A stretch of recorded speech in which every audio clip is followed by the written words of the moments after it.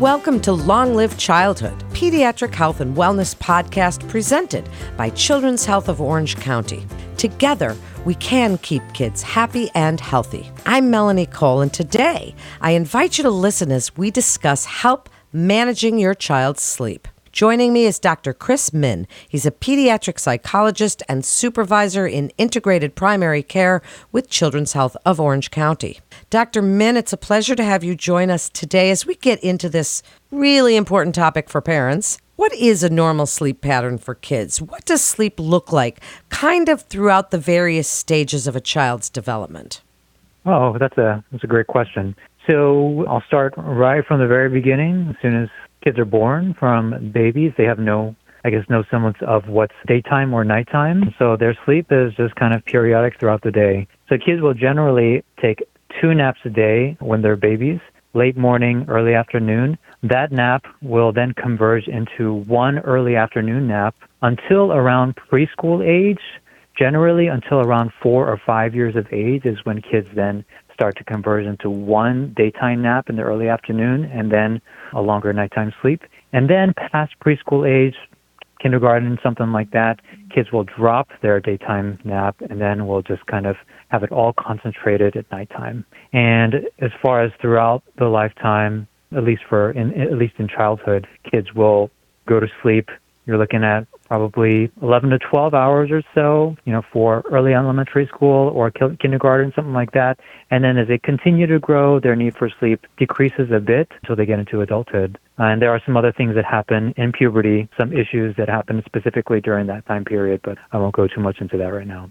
Well, thank you for that comprehensive overview. Now, as we're getting into managing our child's sleep, how do we know as a parent if our child is sleeping enough? What are some of the signs and symptoms that parents can really keep an eye out for poor quality or not enough sleep? How would we know? So one of the best things that parents can do is to monitor their child's daytime functioning. So when I say daytime functioning, I mean things like how are they doing academically at school? How are they doing on the behavioral front at school? Are they irritable? Are they able to follow commands and directions? Are they able to follow through and do their daily activities, or are they struggling? And if they're struggling, you want to find out if it is due to lack of sleep. One of the biggest things or signs when kids are not sleeping enough, they fall asleep. I mean, it's a very simple answer, but it's true.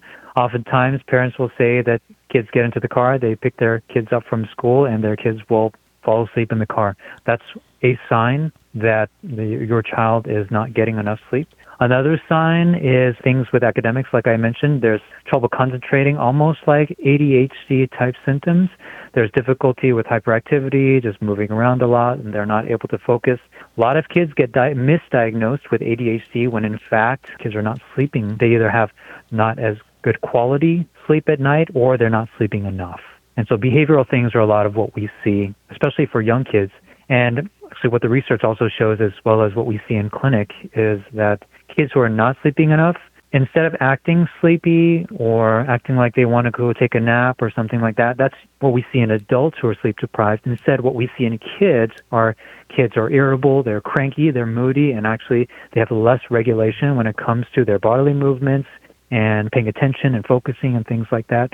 So we see kids who, again, act as if they have ADHD symptoms when, in fact, it may be sleep problems that they're actually experiencing. Well, we certainly are learning more about the relationship between kids' sleep and school performance, attendance, attentional issues, as you say, all of these things. So tell us a little bit about how to get the kids to sleep. I'm a mother of 2 older children now, but when they were little, I remember those nights. And for parents listening, those are long nights.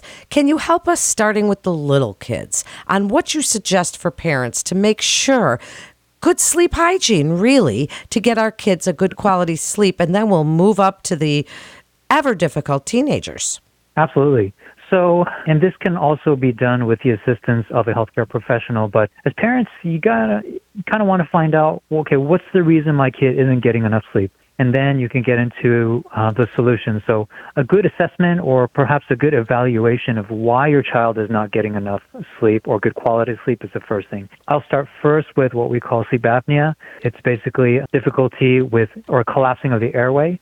We're not getting enough air or oxygen during sleep, and that will result in poor quality sleep. I won't focus on that too much, but that is one of the reasons that kids can often not get enough quality sleep. Now, when we're looking at young kids, like you had mentioned, I say one of the most common reasons for little kids not getting good enough sleep is that they're scared at night. And if you want to think about little kids, nighttime and going to sleep can be and is a very scary thing. Oftentimes during the day, they're with adults, they're with their parents, or they're with their class, with their teachers and things like that. But at nighttime, a lot of times they're alone, they're in a bed by themselves in the dark, and they haven't had the lifetime of training themselves to go to sleep like adults have. So it can be a scary time. So if that's what's going on and there's some anxiety or fear around going to sleep at night, parents can do some things to help their children feel a little more secure and a little more safe at night. Now, I want to be clear in that this does not mean sitting with your child in bed and going to sleep with them in their bed. That's actually going to create more problems. It'll create something called sleep association, where the child will need the parent by them to fall asleep at night. That's not what we want. We want to promote independent sleep in kids. What you can do is sleep routine or sleep hygiene, as you had mentioned. And that means prompting your child to go to sleep by having a good routine, including putting on their PJs, having them relax, doing a quiet activity. It does not involve electronics, other things like perhaps taking a bath, reading a story together, and then just got a little bit of cuddle time right before going to bed. Those are some things that you can do to promote and help a child feel safe when it comes to bedtime. Other things are things like what we call a transitional object. A transitional object is basically a nighttime specific object that helps the child feel secure. I have two kids. One of my kids, she has a purple blanket that she's had since she was an infant, and that is her transitional object. It helps her to feel safe, helps her to feel secure, and it's a nighttime specific thing that she has, and it helps her to know, okay, it's bedtime, and as long as I have my blankie, I'm good to go to sleep. So those are just a couple of things that parents can do and implement right away. Well, that's great advice. And I remember the Binky times as well, even up until they were a couple of years old, when I'm like, okay, Binky, really? But you're right. I mean, they do need those transitional things, something to keep with them, because it can be a little scary for kids. And now, moving up, because you gave us some really great advice on sleep hygiene for the little ones. It's a little tougher once they become tweens and teens, because there's the cell phones and all the social media and the blue lights and all of these distractions, which can contribute to a child not wanting to go to sleep. And then if they do go to sleep, then not getting a good quality sleep.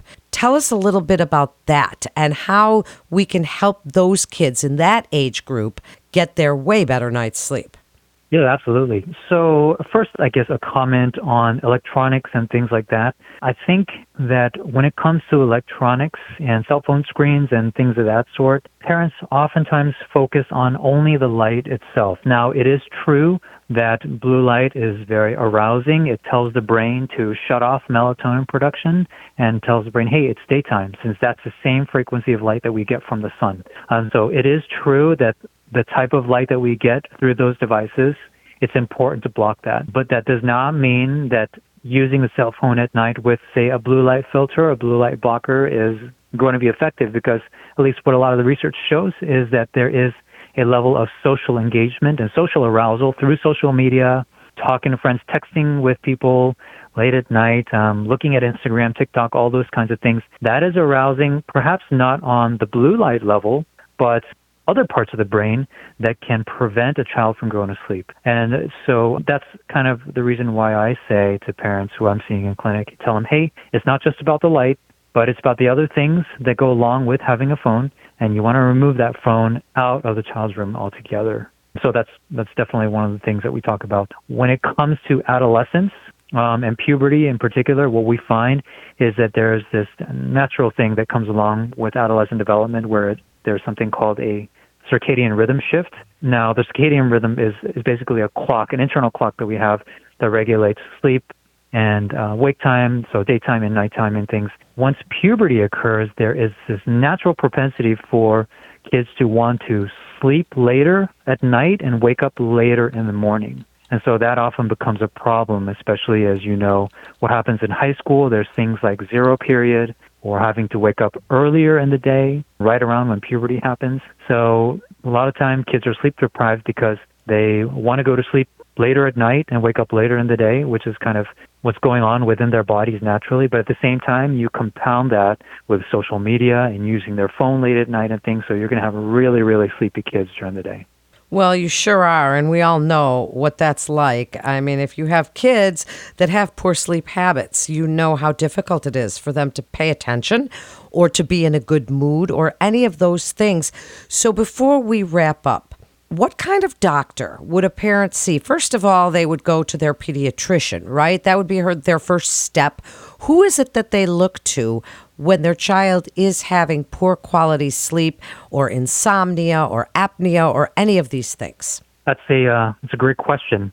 So I would say, and this is perhaps a little bit of a plug for the sleep team that we have at CHOC, but if you have access and are able to go to a multidisciplinary sleep clinic where you have a team of different providers, that would be the best choice. And so we at CHOC have a team that consists of neurology, pulmonology, psychology, where we can all talk to one another, we can all interview the patient together, and then come up with a plan all together. Because sometimes it's just one type of issue that is affecting sleep, but I would say more often than not, it's a combination of issues. So even for a patient with sleep apnea or obstructive sleep apnea who is seeing their pulmonologist, they're also having difficulties with behavioral things like sleep hygiene is difficult, or the kid is really scared at night, or they have to wear a PAP and they're very scared of wearing that. It's very restrictive and they don't like it. And so psychology can be a part of that to help acclimate and kind of get used to and desensitize them when it comes to using the PAP. Or we often have patients who have other comorbid medical issues like epilepsy or on the autism spectrum. So when it comes to those patients, also having the input from neurology and having the multiple disciplines there to help can be best. If you don't have access to a multidisciplinary sleep center or a clinic of something like that, then I would say it depends on what the main issue is that is affecting your child's sleep. So if it's sleep apnea, then going to your pulmonologist is probably the best bet. If it is, say, something neurologically related, going to your neurologist is best. And if it is, say, more behavioral things like my child won't go to sleep on his or her own tonight, or my child, seems to be really afraid at night and won't want to go to sleep, then probably going to a behavioral health provider or psychologist would be best. What great advice. Something that every parent really wants to hear is that there is help out there for kids that are having issues sleeping, whether it's psychological or physiological. What great information you gave here today, Dr. Min. Thank you so much for joining us. And for more pediatric health and wellness tips, visit CHOC.org. You can visit CHOC.org to get connected with one of our providers. Thanks so much for listening to Long Live Childhood, a pediatric health and wellness podcast presented by Children's Health of Orange County. Together, we can keep kids happy and healthy. Please remember to share these shows on your social channels as we're all learning from the experts at Children's Health of Orange County together. I'm Melanie Cole. Thanks so much for listening.